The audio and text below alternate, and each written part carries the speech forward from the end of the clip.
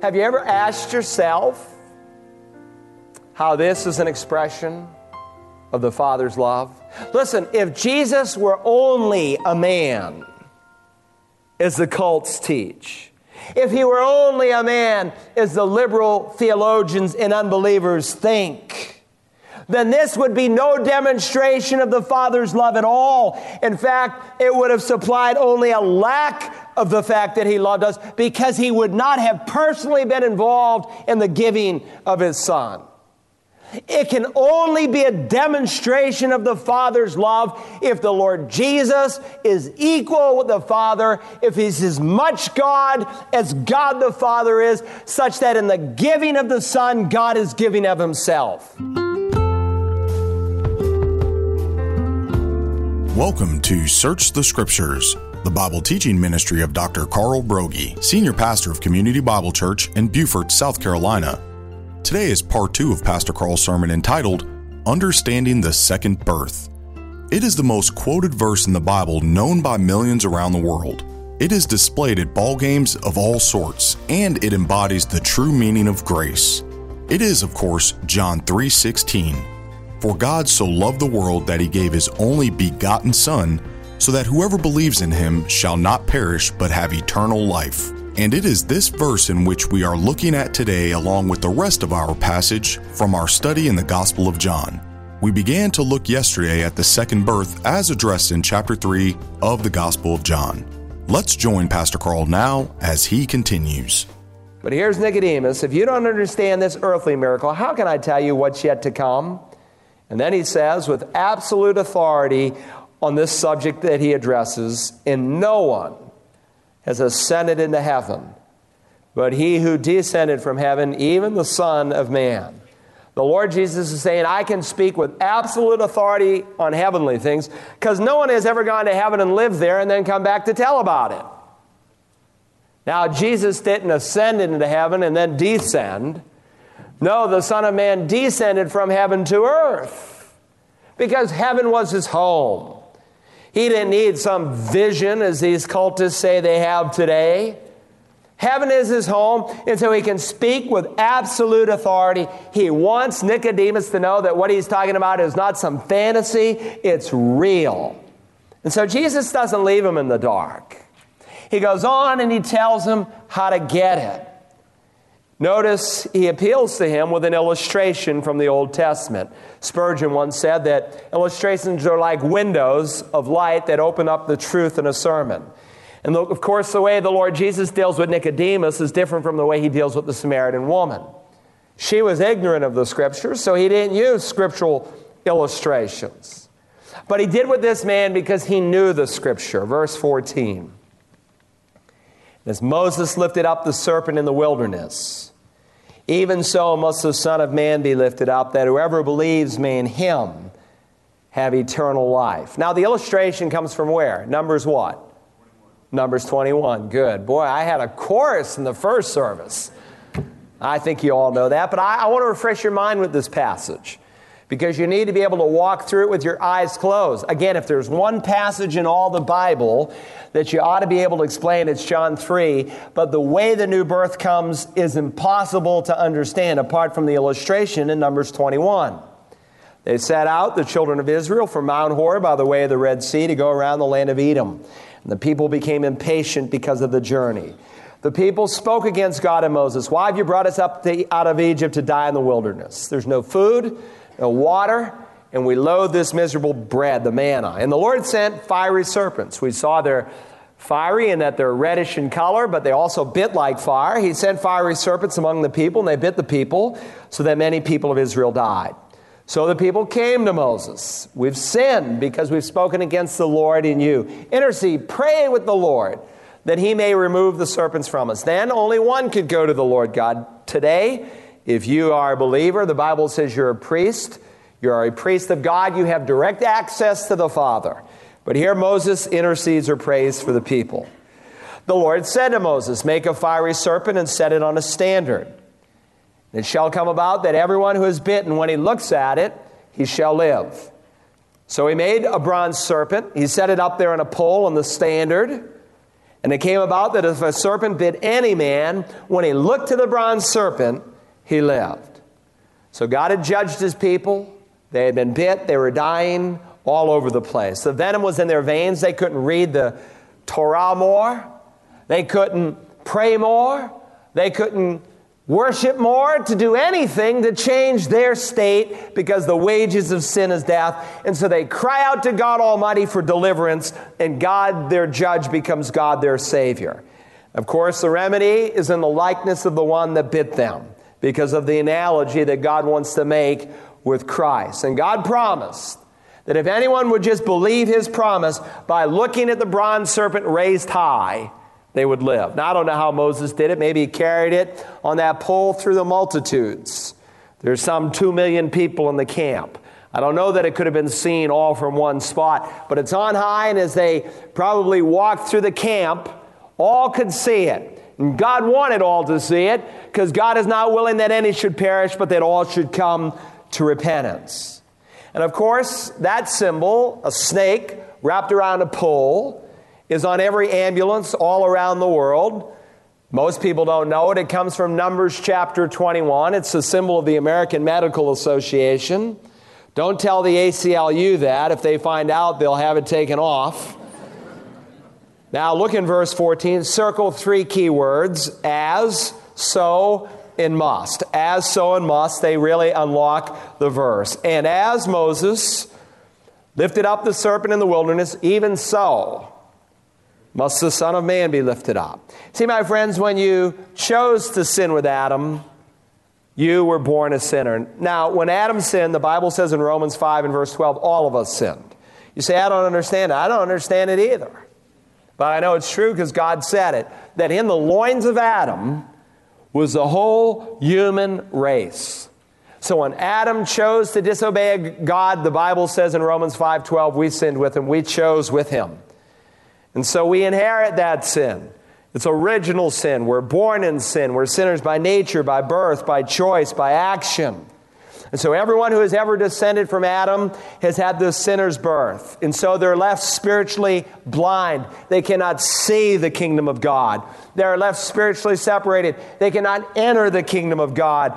And they are left spiritually sinful, because that which is born of the flesh is flesh. And there's nothing the world can offer for this remedy from sin that the bite of eternal death has brought. But the analogy is God's answer. As the bronze serpent on the pole was God's remedy for these snake bites, so the Son of God lifted on a cross is God's remedy for sin. And so when the pole was lifted up, any Israelite who looked lived. And even so is the Lord Jesus Christ is lifted up. Anyone who looks lives. Now notice the word must. He must be lifted up. Now why must he be lifted up? Understand, this word must doesn't mean in the sense that God had to die for us, because God owed us absolutely nothing except the wrath that our sin deserves. God did not have to become a man. God did not have to lift his Son up on a cross to die for you. If God had done absolutely nothing and left us in our sin and the punishment that it deserves, he would have been absolutely just.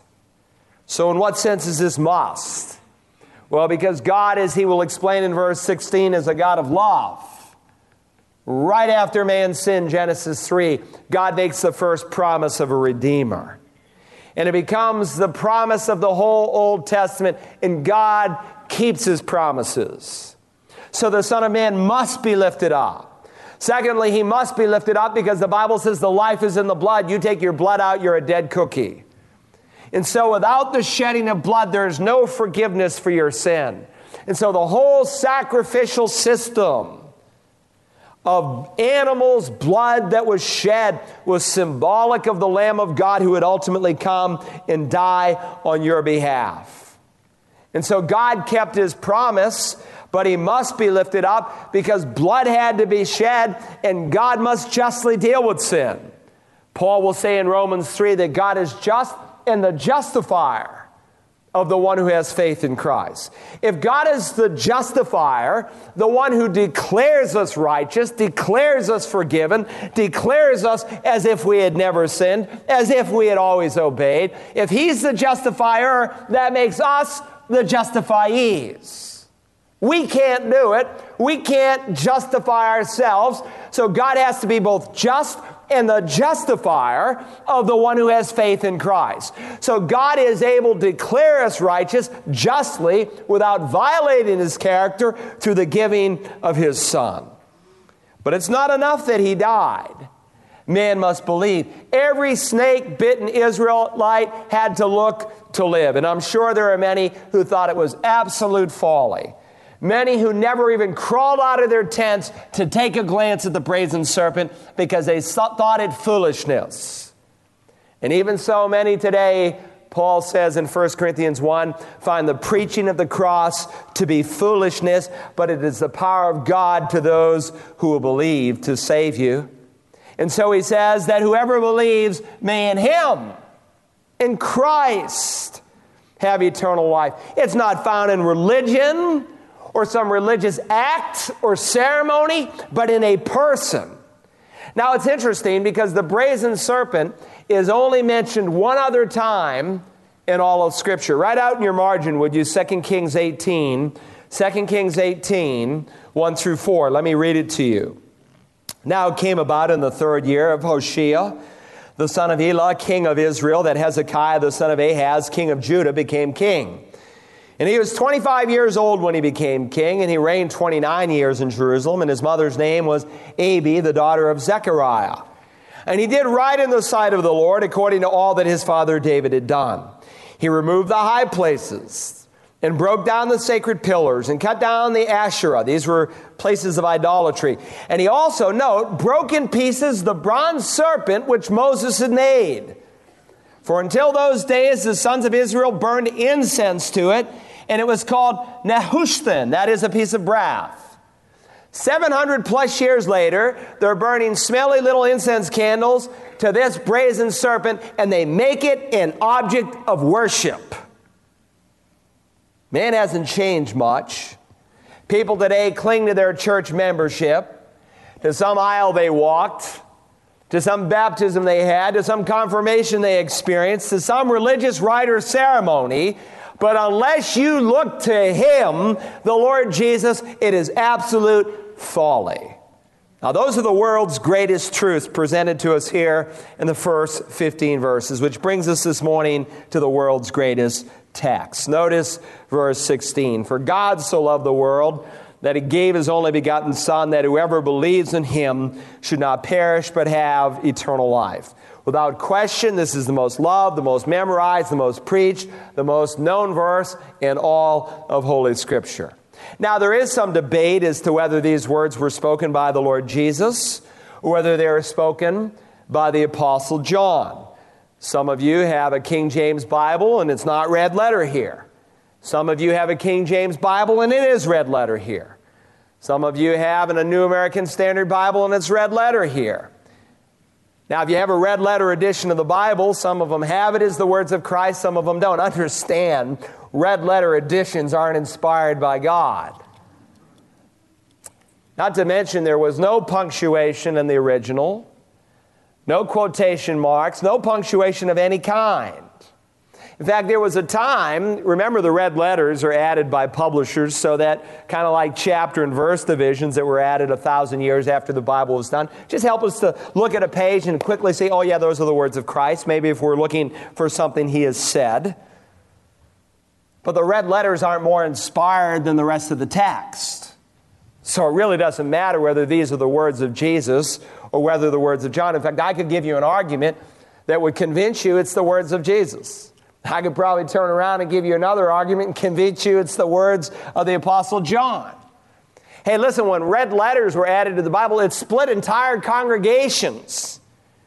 Because some people thought that there were somehow degrees of inspiration in the Bible. There's not.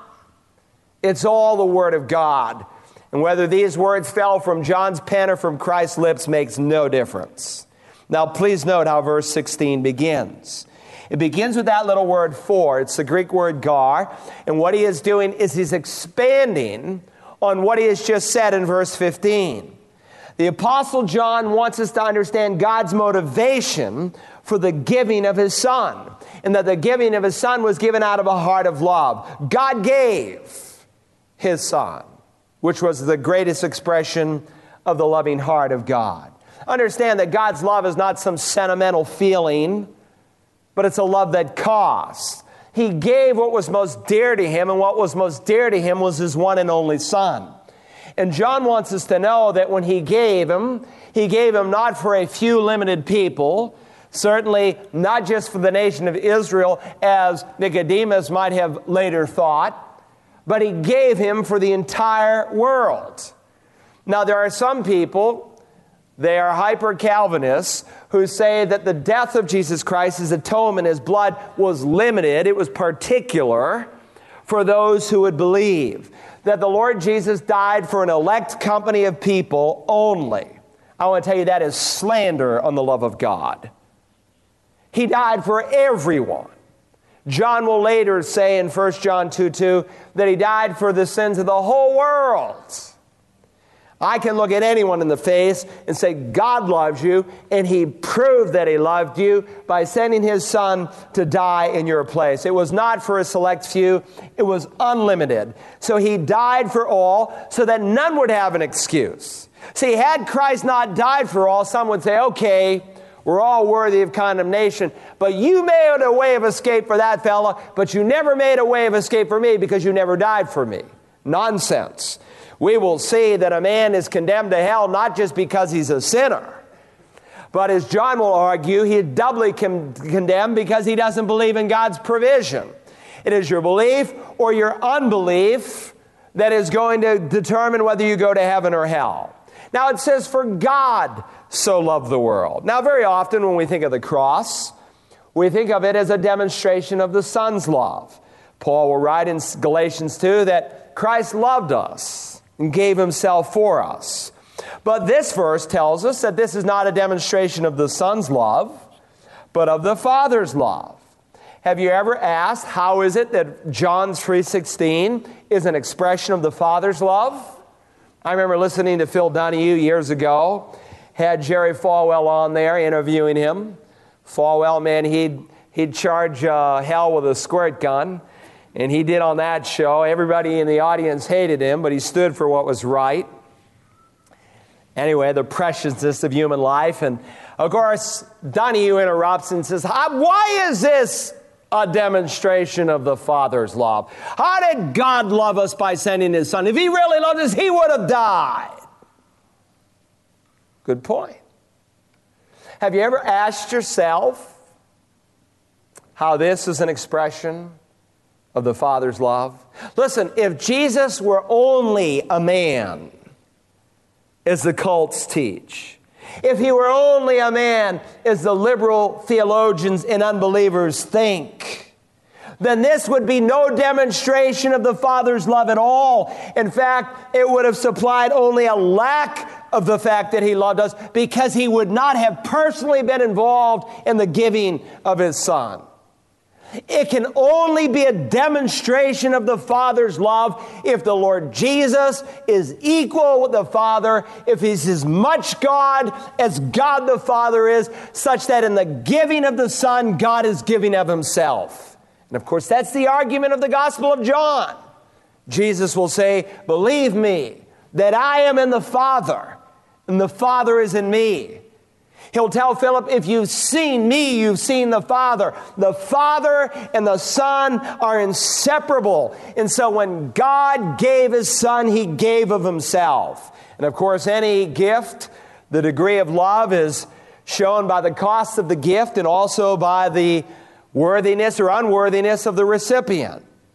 The more it costs and the less the recipient deserves it, the greater expression of love. God gave everything to you and I who deserve nothing. Nothing but that punishment that our sin deserves. And so the cross is the proof that God loves us. D.L. Moody was in England on one of his crusades when a young budding Englishman by the name of Henry Morehouse approached him. D.L. Moody, if you don't know, he was the Billy Graham of his day in the late 1800s. And Morehouse asked Mr. Moody that if he ever came to America, could he preach in his pulpit? Well, thinking he'd never come, very few people made the journey across the ocean in those days by boat. It was dangerous, it was costly, it was long, it was sickening for many. He thought he'd never come. Sure. Little did he know, Henry Morehouse knocks on his doorstep one day to take him up on his invitation. Of course, Moody thought, well, what can I do, this young preacher? I'll let him preach, and if he botches the text, I'll go up after him and preach after him.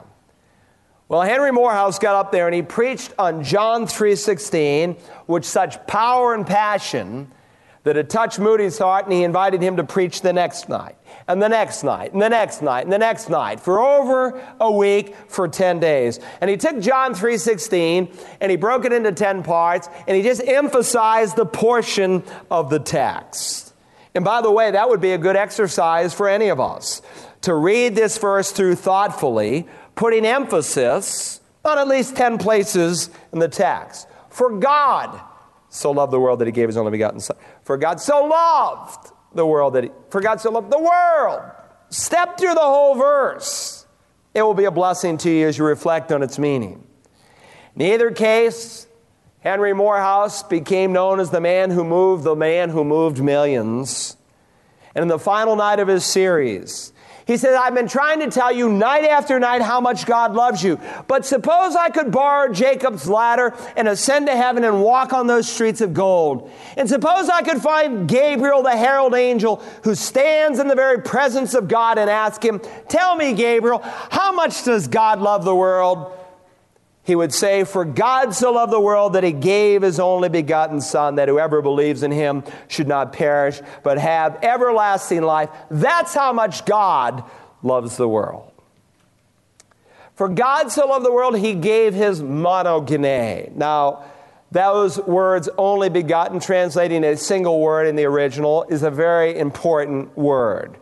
And again, repetition is the mother of teaching, so you need to know what it means, only begotten. What does it mean that he is the only begotten Son? It means he's uniquely born. And in this case, the virgin-born Son. Now, the term appears in only one other place in all the Bible outside of the usage for Christ, and it's found in Hebrews 11:17. By faith, we are told, Abraham, when he was tested, offered up Isaac, and he who had received the promises was offering up his monogene, his only begotten son.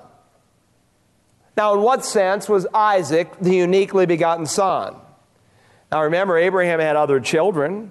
He had Ishmael through Hagar. In fact, after Sarah died, he married Keturah and had 6 other kids.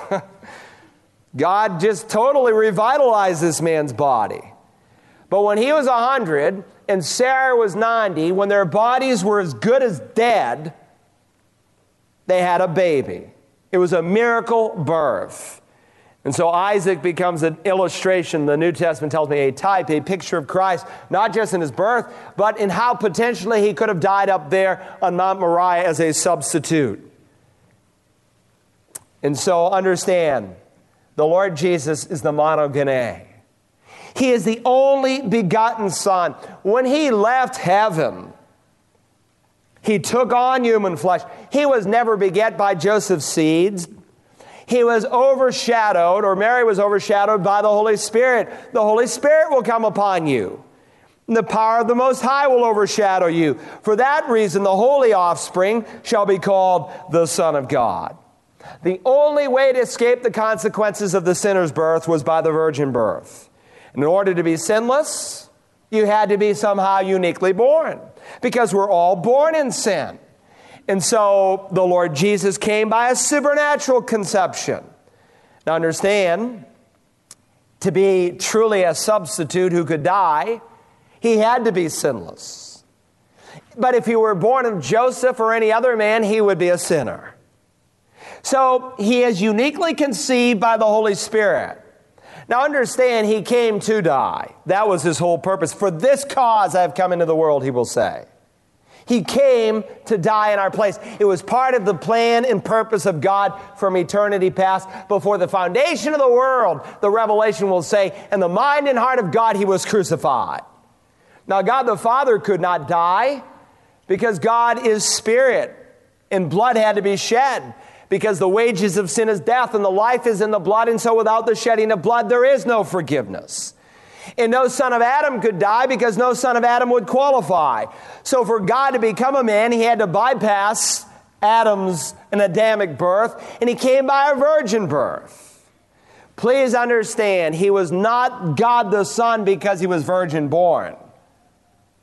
He was virgin born because he was and is God the Son. He came that he might not be infected by sin. He came to earth that you might go to heaven. He was born of a virgin that you might be born again.